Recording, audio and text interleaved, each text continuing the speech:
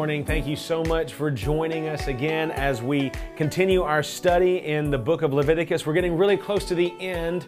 This morning, we're going to be covering chapters 22, 23, and 24. And really what I want to focus in on is chapter 23. And I want to remind you that in the last book, as Drew covered, there was a Passover that happened.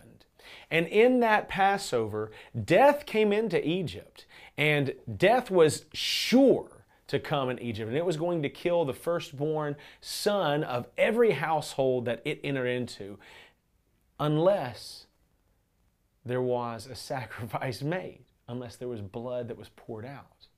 And they took the blood of their sacrifice, they put it over the doorpost and the lintel, and when the death angel came, and when it saw the blood of the lamb, it passed over that house. Now, why did it do that? Because sacrifice had been made, because death had already come. What an incredible foreshadowing of the gospel. What an incredible telling of the work of Jesus Christ as He, as our great and high sacrifice, was killed on a cross. His blood was shed so that death no longer has any sting for us. It has no victory for those who are in Christ. What an incredible foreshadowing, and what an incredible and amazing declaration we can make that should cause rejoicing and jubilation and joy. And so as we get to chapter 23, I want to read, beginning in verse 4, "These are the appointed feasts of the Lord, the holy convocations, which you shall proclaim at the time appointed for them in the first month. On the 14th day of the month at twilight is the Lord's Passover." And I've told you about what the Passover is. On the 15th day of the same month is the feast of unleavened bread to the Lord. For 7 days you shall eat unleavened bread.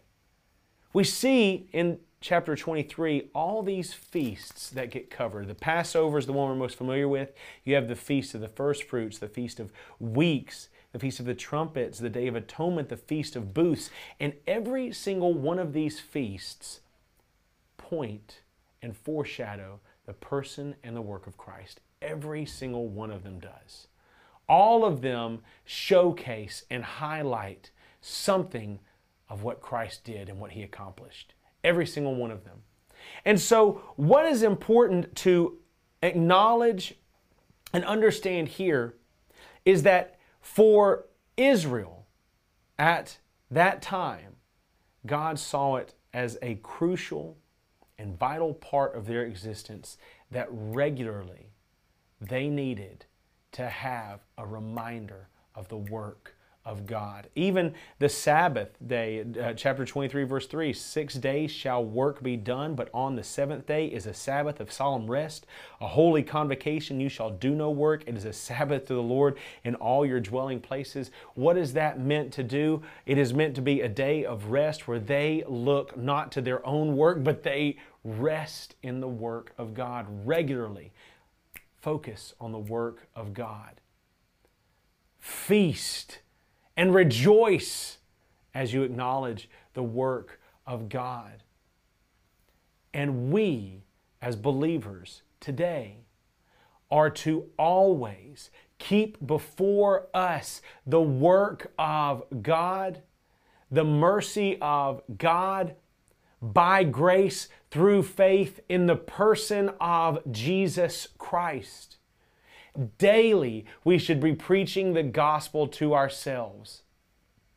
Daily, we should be preaching the gospel to those around us. We should enjoy times like Christmas where we focus in on one essential truth, like the incarnation of Christ.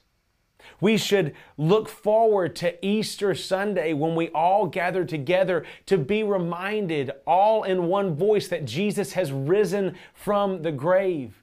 We should still be gathering together every Lord's Day and say, look at what Christ has accomplished for us. regularly, the prescription still for us today is to keep the person and the work of Christ ever before our minds. To focus on the power of God, not the strength of man. To look at the holiness of Him who has called us to be holy, so that we can rejoice, so that we can enjoy fellowship with one another. That's why we get together, and that's why we eat. That's why we get together and why we have a good time at meals. It's because we're rejoicing and we're even enjoying fellowship around the one who's brought us together. It's why we gather on Sundays. It's why we enjoy giving gifts at Christmas. It's why we can enjoy getting up and singing together on Easter Sunday. Because we've kept before us the person and the work of Christ, the power of God unto salvation, a holy God who's called us to be holy. Thank you so much for joining us again this morning. I look forward to seeing you again tomorrow.